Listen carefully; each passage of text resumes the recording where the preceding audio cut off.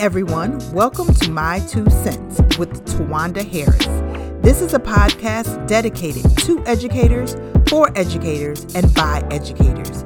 Yes, it's all about encouraging, it's all about sharing strategies, it's all about going on an educational journey with each other. You are not alone, and I hope that when you finish listening to this podcast, you feel like you went on a journey with educators around the world. Thank you for tuning in to My Two Cents.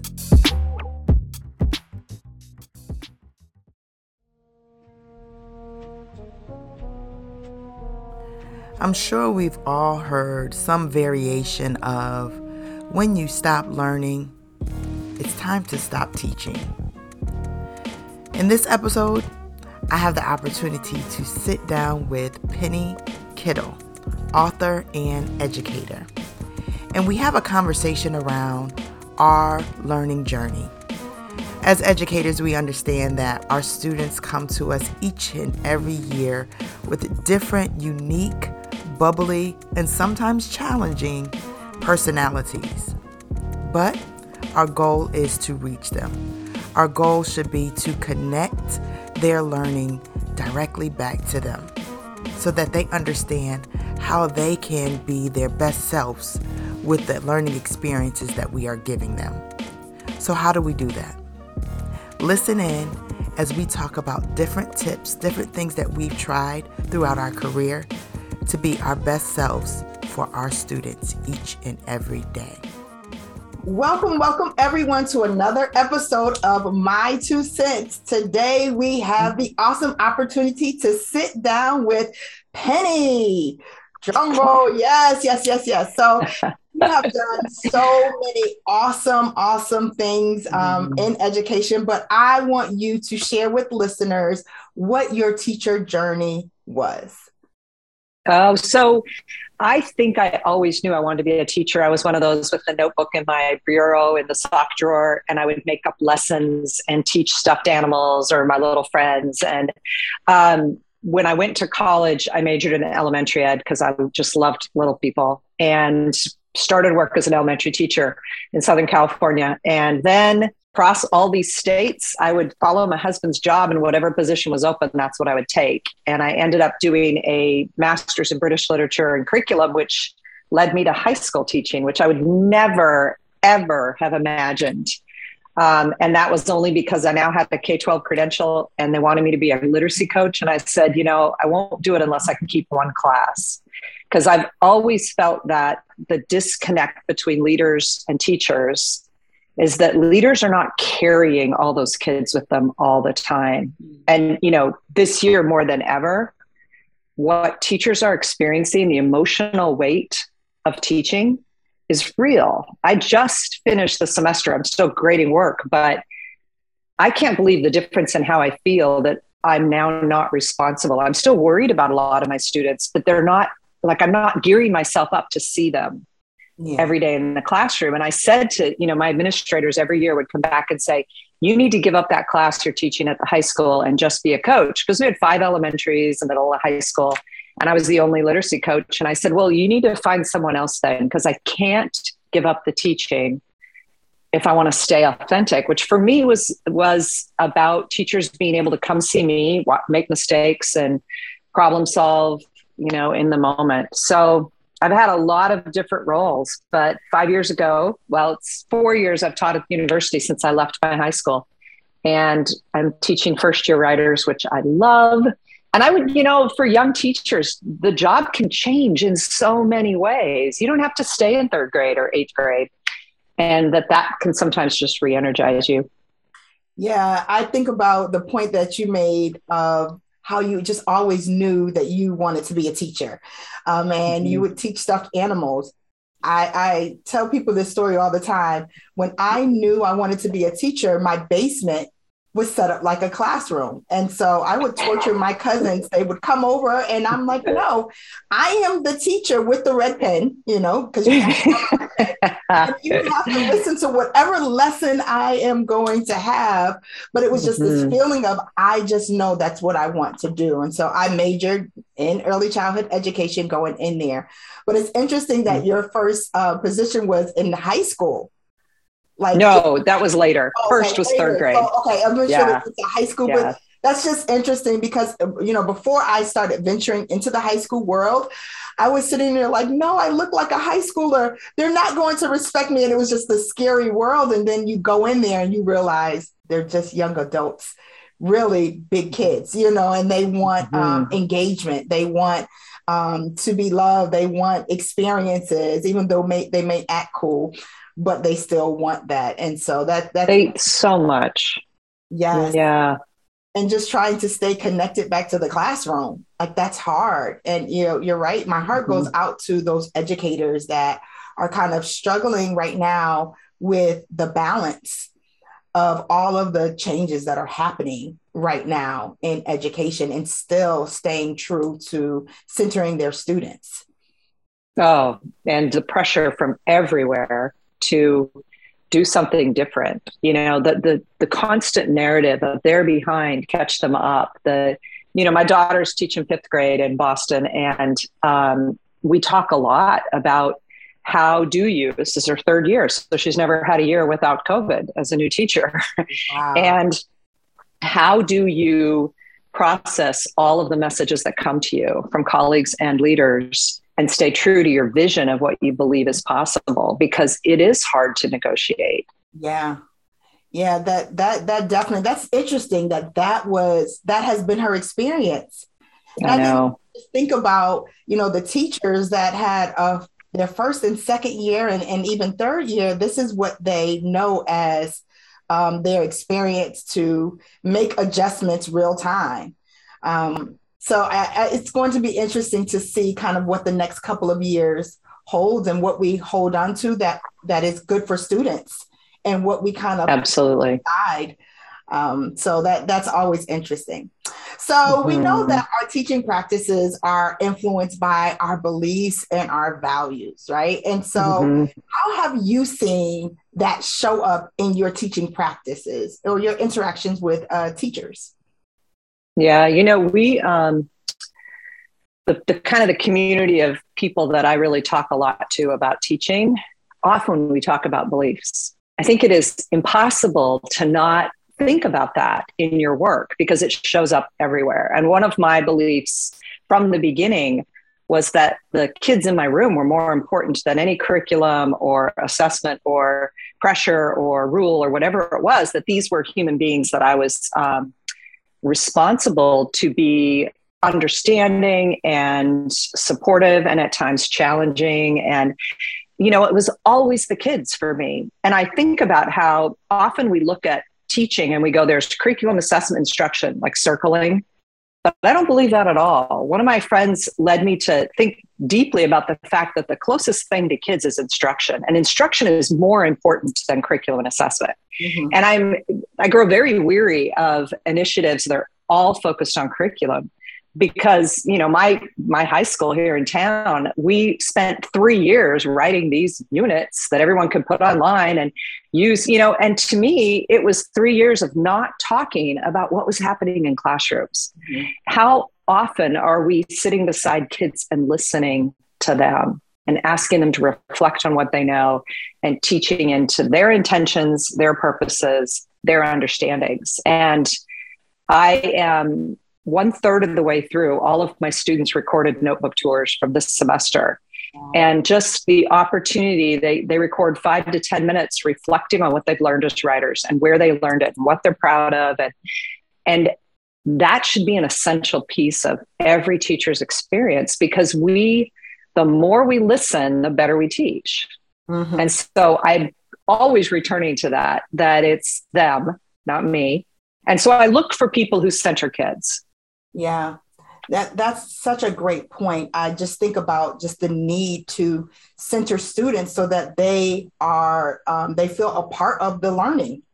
And so Right. oftentimes we look at measures that are outside of outside of students, right? And so we think about quantitative, the numbers, and what Mm-hmm. their performances are on standardized assessments. And okay, you're in this percentile and you're in that percentile. And so you're successful because of that. And you're thinking you could have just been a great test taker. That does not mean Right. that you are involved or engaged in this learning experience. And so I think about ways that I can center my students. I teach a class at Clark Atlanta University, which is one of our historically Black colleges and universities Mm. out here in Atlanta. And it's always interesting just to hear some of the things that they wish they would have had when they were in Mm-hmm. school. I feel old sometimes because my experiences when I was in school, they're like not far removed from high school. And I'm thinking, oh Mm-hmm. gosh, I have years ago, but those experiences that they have, they're saying, I Mm-hmm. think I did one thing, the name stories. Sarah Ahmed talks about, name Yeah. stories. I did that with my students and they said, you know what? No one ever asked me the story behind my name. Thank you. Yeah. And, Yeah. and you're thinking, oh, this is just something we do. And they were so appreciative of just someone Mm-hmm. pausing and saying, what is the story behind your name? And it hooked them in. They were excited to finish the semester with me because they were centered in the experience. Oh, there's this amazing spoken word poem, Idris Goodwin's Say My Name. And Yes. that's what I used in my class to get them to tell their name story. And so many of them wrote about, I just gave up trying to get a teacher to pronounce my name correctly. And like he does in that spoken word, he says, so then I became E because they couldn't, like this minimal, it's as if we don't understand the impact of our own names. Mm-hmm. When you said the 2 Cents podcast, I was like, wait, I'm Penny. I'm the right person because I was always made fun of. Penny, nickel, dime, quarter. Why would they name you that? And how much our named stories work into who we are and what we have to say. Like we're always talking about students don't want to write, but we often give them really dull things to write about. We don't ask them to tell their stories enough. Yeah. And think of how powerful it is when they do tell their stories. So when we're thinking about building a community of love, empathy, compassion, understanding in our classroom, the best way to do it is to talk to each other. And my feelings and my emotions can be expressed through my writing. But if you give me a prompt and you say, this is the box that you have to stay in, how can I really, really express who I am and bring my whole self into my writing experience and my writing life? So now I want you to think about just reading overall. And of course, as educators, we're constantly reading. As you can see, there are so many books. This is like a corner of my room. And I have an I see right behind you. I know that is not all of your book collection, but it is a wonderful display that you have. But tell me a little bit about the books that you are currently reading. It's interesting. This morning, I finished A Bestiary. Lily Huang, she's a professor, and this is the most unusual. It's like a fragmented memoir experience, life vision. It's so many things. I have to read it again to truly understand it. But I start almost every day with poetry and then do some writing. And so for years, I got up sometimes 4:30 and wrote before I went to the high school, just to kind of center myself in language and beauty and experience. But I'm also one of those people who reads a lot of different books at the same time. And so I always, for my students, keep them in my writer's notebook. What am I currently reading? And right now there are 8 things I've started that I haven't finished. But it's kind of just the way I work. And I've learned to just live with it. Times I, zip through and finish a book. But other times it takes me a very long time to read. So I don't know if you've seen Moth Me or Me Moth. I don't know which way I say it, Amber McBride. It just won the Morris Award. It's up for the Morris Award. It's a young adult journey story. I just have to show you a picture of the cover in case your listeners are at all interested in this book. It is, I read so many. I just noticed, this is what I'm reading, one of them, and I see it back behind you, Black Boy Joy. Oh, yes. I love that book. But I think that, covers sometimes to me are just unbelievable. Post, yes. Yeah, this is a book, again, I have to read it again to truly understand it, but it's a novel in verse, and those are the books that just my students are drawn to. And so there's poetry, there's young adult that I can recommend to kids. That's always in my mix. And there's always professional books. And those are the ones that make me rethink, that make me continually refine my practice. And it has to be there because I always have so many questions. One of my beliefs about teaching is that it is always open to revision, and that we have to approach learning as not certain, but filled with doubt, because we're not sure. I'm not sure if this is the right choice today in class. Mm-hmm. And all of that it's just so important. Two others that have been really important, anything by Clint Smith. So this semester, my students read Counting Descent with me over this semester. And then How the Word is Passed, I used as a book club book because it's just phenomenal. And he's phenomenal. And yes. I have learned so much from him. But the other one is I've been giving away to everyone, because Brendan Kiley's The Other Talk, right? Oh, wow. Reckoning with Our White Privilege, which digs into all of the ways that white people have to do work. And that has been kind of a theme throughout the last several years. Love this. Yes. You have that up there somewhere. Oh, my goodness. I love Renee Watson. I have it right there. And so my daughter is in the, Ariel did the teaching guide. And so she had the honor of kind of having a conversation with her around the book, and such a powerful book. And then the teaching guide is, I've never seen such a beautiful teaching guide. So it's definitely going to go find it. Oh my goodness. It is amazing. I love Ariel though. That's great. Yes, it is absolutely amazing. But so that book, of course, I love, but there's one book that I just got. It's the Me, I Choose to Be. Have you seen that? Oh my goodness. No. Look at this. Oh. It is. Oh my goodness, that is so beautiful. I'm writing it down. By Natasha Anastasia Tarpley, but the illustrations, it goes through. Look at this. Oh my goodness. It is absolutely beautiful. So it goes. That is beautiful. It talks about different things. I am the winding road to a fantastic adventure. I am a home where love lives at the center. I am the wind with the strength to bend trees. I am the light traveling the universe with ease. Oh my goodness. Isn't it amazing?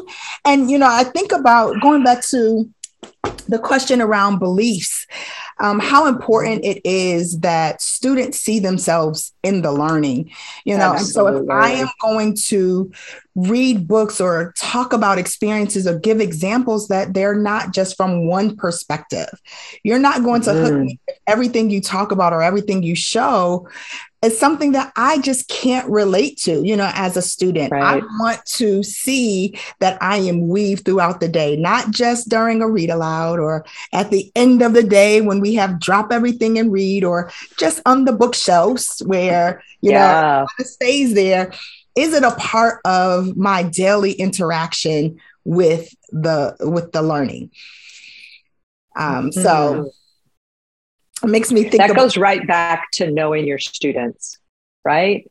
You want to know what their experiences are. You want to listen to them. You want to provide books that they're looking for. Yes. Mm-hmm. So how about books that are on your future reading list?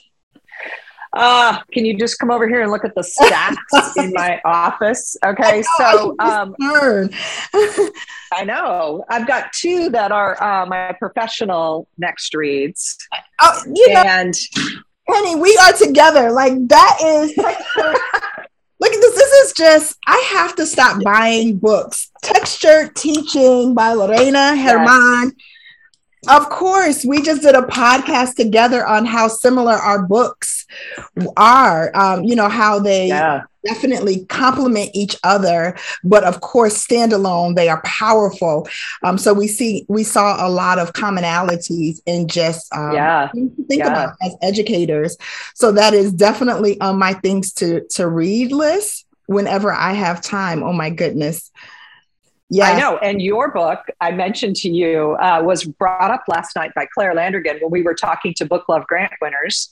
And she said how much it means to her. And we had a whole bunch of them saying, oh, I got to get that book. And we were saying, you're so active in media and giving to teachers and your TikTok account that they really need to follow you. And I immediately was like, where's Tawanda's book? I know it's in this place somewhere and I got to get it and move it up on the stack. So I think there's that. I realized far too late, but I realized that my professional canon was so white and that I really needed a deeper, broader look at what so many brilliant Black scholars have been doing. And so I loved the fantastic one that's behind me, The Dark Fantastic. I loved Gholdy Muhammad's Cultivating Genius. We learned so much in that summer book club dedicated to thinking about that. And we're in the midst of choosing what are we going to read this summer with people for the foundation. And I'm constantly questioning what we can do as individuals and as a collective body of educators to bring more joy and kind of a reckoning of where we've been in education to the work, because I'm in a state, one of the 11 states where the governor signed one of those. If you talk about divisive issues, you could lose your credential. The group I'm not going to name, an extreme fringe group, offered a $500 bounty for anyone who turns in a New Hampshire teacher who's doing this. And I wrote an editorial with my students last week. There's a bounty on New Hampshire teachers. Can I turn myself in? Because we can't back down. Mm-hmm. We can't. And if we don't have the courage to be leaders now, when will we have it? Yeah. And, I'm reading as much as I can. Yeah. And at the end of the day, I think for me, it's not about me.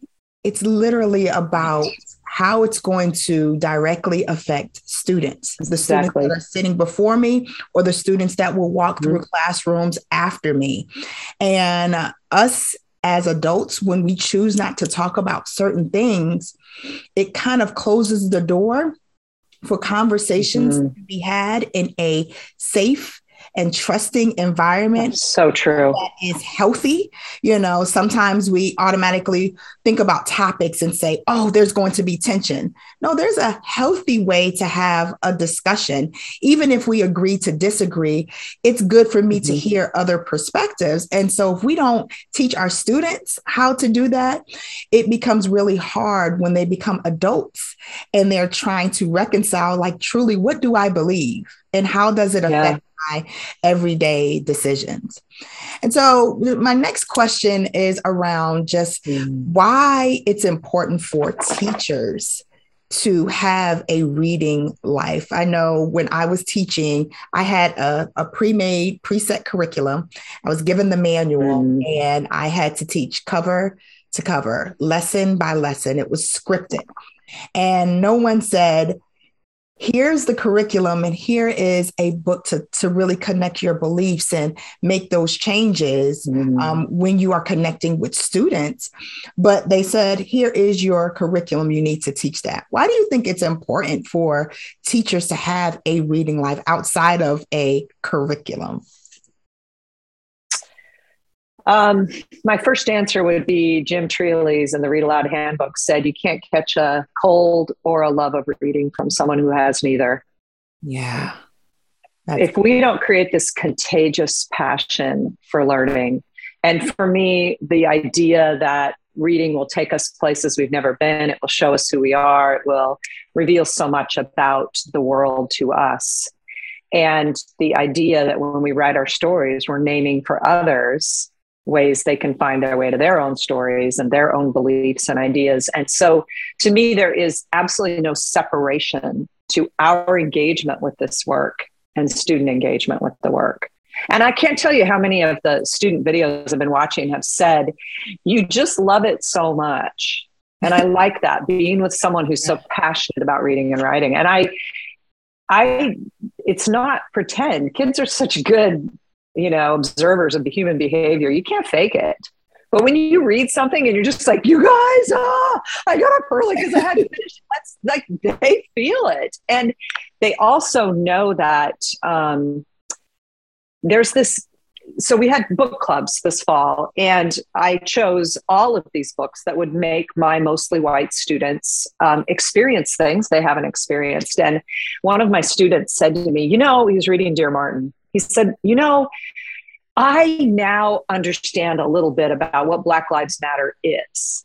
Wow. He's from Northern New Hampshire. He said, but what I don't understand is why I couldn't read these things in high school, because I wanted to know. I just wanted to understand, right? And that piece where we know that books change the way you move in the world. They do. They work on us. And there are so many incredible books out there that will lead kids to that. But if we don't know them, how will our kids possibly know them? I agree. To me, they're inseparable. I agree. And, one of the things that I'm so encouraged when you all do the summer book love, clubs, they're so amazing. And just the experience of being able to hear the authors or whoever's invited and just hear the conversations and the interviews, it's just so powerful, along with the book list. And, just being a part of that, having the honor of being a part of that last year, it was so exciting to just be in the room with others that just enjoyed reading, like truly enjoyed reading and learning and thinking and rethinking and reshaping what you thought was the norm, which was actually not the norm and wasn't inclusive. So I appreciate, you all doing that, and also challenging. I know for me, it challenges me to not only think about professional development books, but to think about literature, children's literature, young adult literature. Like, what books am I reading on both ends? Right. And, it's easy because we're grandmothers to get flooded with children's literature, right? I'm out there buying it all the time. Can't wait to read this one. But the young adult, I have so many people who are like, well, I don't really read that. Or you can't know what it is and what it does if you don't read it. And, I am so proud of all the grant recipients some have moved into leadership roles because we've been giving out grants since 2012, but some are remaining in the classroom and really trying to make change in the whole school, centering students, centering their lives as readers, not particular texts. And just the idea that in that summer book club last year, there were 1,350 teachers from 15 countries on that book club. And because of the book club, which one of my board members first brought to the group as we should do this, we feel like our work has shifted a bit from only granting libraries to really professional development, because there are a lot of people listening to the podcast because Julia Torres is amazing and, does great interviews, right? And that idea that if we are going to continue as the foundation to grow, we want to focus on helping teachers grow, as well as giving them the resources they need. And, we hit a huge milestone when I finally added up the most recent donations, and we went right over the top of $1 million we've raised. Oh, and that is just like, I would never have believed it, right? And it's so exciting with these hundreds of book club grant winners out there changing reading in their individual schools. Yes. So, all right, everyone, you heard this first on the My Two Cents podcast. In the future, professional development, professional learning. That is so powerful because honestly, the experience over the summer that teachers were able to engage in, it was so just motivating, and you want more. And so I'm excited to see that there is an extension for that because it's needed. You know, oftentimes we are on things, on ways of how to use something that has already been created. Okay, well, what about us just thinking of ways to use something with our students that are before us this year? Because next year it might change. And the following year, absolutely. Students are so different. So that is going to be very exciting. Okay, so we are coming to a close, and I want to end with our famous rapid fire question. So are you ready? I'm ready, I hope. Okay, so first question. I'll start off easy. What's your favorite season of the year? Oh, absolutely fall. There's this moment when it's cold at night and it's still warm in the day, but it's cold at night. You can feel the bite coming. Love that season. Yeah, I agree with you. I am a fall kind of girl. All right. So what's the most requested book from your grandchildren? It changes over time, but let me think for a second because they're both two very different kids. And Creepy Carrots, Maisie got all involved in Creepy Carrots, and then there's a Creepy Underwear or something. There's a part 2, and she was really into that for a while. Oh my gosh, there's one we just got from the library, and I can't remember the name of it, that she wanted to read over and over last time I was there. I would say that one thing Maisie does, and she's 4 in January, is request me to make up stories for her, which I think is really interesting. And in fact, one night she asked me to make up a song about butterflies. And I told my son, so I'm sitting there laying there going, butterflies are flying through the sky. Just like making up nonsense. The next time I came down, she could sing that song to me. I was like, what? So I would have loved to listen to that. Oh, it's hilarious. But Lila is everything that has like a pull, like a shark book that opens up and surprises her, those kind. And I have to say, I don't know if you know Spike Lee's Baby, Please, Baby, Baby, that book, Please, Baby, Please, that both of them have Maisie memorized that early on. And we would walk down the street and do, please, puppy, please, can I pet you? You know, and just imitate it all the time. It's just a terrific children's book. That's so awesome. I know they get excited. Now, do you change voices while you're reading? Oh, yeah. I'm ridiculous. I have too much fun. I agree. And it's funny. I read to my college students. We start off every class with a read aloud. And as I'm reading, I am the college professor that's like really geeky, really excited, jumping all over the place. And I'm just going back and forth. I'm like, okay, they're just looking at me crazy, but I'm sure your grandchildren would really enjoy my my energy. But my college students, they have to be cool. So they just kind of look. Oh, for sure. For sure. But I know they like it. Okay, last question. What's your favorite childhood memory? Oh, you know what? There was a library down the hill from our house, probably a mile, and we would walk there. My mom and I would walk there, and she would go over to the adult section, and I could be in the children's, or as I got older, into this young adult, as much as there was then, section, and I could check out 8 books, and I always checked out 8 books and pile them into a bag, and then we would walk to this bakery where they had pie and have pie and walk home. And for me, that Montevilla Public Library in Portland, Oregon was a home. I can remember coming home from college and going there to study because it was a place that was so familiar to me. And I think that I know that public libraries are a refuge for so many young people, and to keep them vibrant and alive. And at the same time, I live in a town where my kids live at the end of dirt roads, and some of them are never going to get to that library. And to have little free libraries, you know, Lisa Stringfellow and her amazing one with the tiles that are actual books. So I have this belief that that's going to be what I do when I leave teaching, is I'm going to make little free libraries.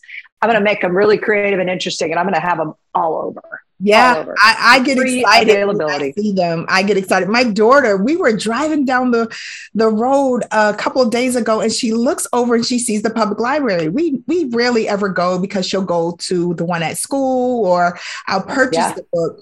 And she said, I want to go to the library over the break. And I'm like, yes, we will go to the library over the break. Like, I got excited because she really wanted to do that. And you just think about sometimes, like you said, there are just some students that just won't make it to the library, whether it be because of lack of access or just it's not a priority anymore, or they could get on their phones and look at it up an ebook and all of that. But there's something about that experience of just being in the library and being on those the seats. Some are hard, and then you go in the children's section. There's like some, some bean bags there that you can sit on. But yeah, I'm definitely going to do that. So I'm excited about that. All right. Well, thank you so much for just being in conversation with me and just talking about the importance of us having a reading life, how educators just really need to foster that reading life because it shapes the experiences that we provide for our students. So what advice would you give to any educator that wants to start this work? They just don't know where to begin and they want to kind of take a step one. Yeah, I mean, the number one thing you have to do is provide time in class for kids to read. And so when I didn't have my own library, I went down to my high school library and said, could you fill up a cart with books that I can share with kids that they might like? Because librarians are our, great talisman. I mean, they can always be counted on for whatever we're looking for. And so I would bring them down to my room. And then I would just, this one's about this, grab a book, let's spend time reading, because you have to see their engagement to begin to believe. And that's what you'll see. Sure, there will be kids who are struggling to connect. But what I heard last night from Book Love winners was that this year in particular, they have almost none who are not engaged with reading when they pull the books out. And they believe it's because many, like my college students, had a year and a half at home with no books to read, only what was on their phone. And most of them don't have Kindle accounts. So the truth is, time is right, and start it and see what happens. When we started book clubs in other content areas, my content friends were like, I did not believe biology kids would read. They were totally in. We had all books that had DNA a part of them, and students are hungry to know. That's the thing. So just jump in. Yeah. Give it a chance. That's great advice. So where can folks find you? Tell us about Book Love and, any upcoming events that you may have, or where can folks follow you? So I'm Penny Kittle on Twitter and Instagram. And we have a podcast, the Book Love Foundation podcast on Apple, on iTunes, that has many seasons. I think this is our 5th season right now. And Julia has been running that for a while. So that has got a whole new shape thanks to a new producer. And then the Book Love Foundation, which is booklovefoundation.org, has so much information on it. And my website, pennykittle.net, also does. It's going to go through a big reconstruction in a month or so. But I try to post mentor texts and, videos of things that will help people. I am for sure learning how to manage my time around what the foundation's work is going to be in the world. And so I'm booking fewer events where I'm presenting and doing more work to figure out what does the foundation can offer to the whole community, because we try to do things for free. So awesome. Booklovefoundation.org is my baby. I love it. It's got good work to do in the world. Yes. And I'll make sure in the show notes, all of the resources and the websites that you did mention, I'll put those in the show notes as well. So thank you again for just spending time, just talking with me on the My Two Cents podcast. I'm so excited for what Book Love is going to be doing in the future, what you all are doing now. And to my listeners, happy teaching.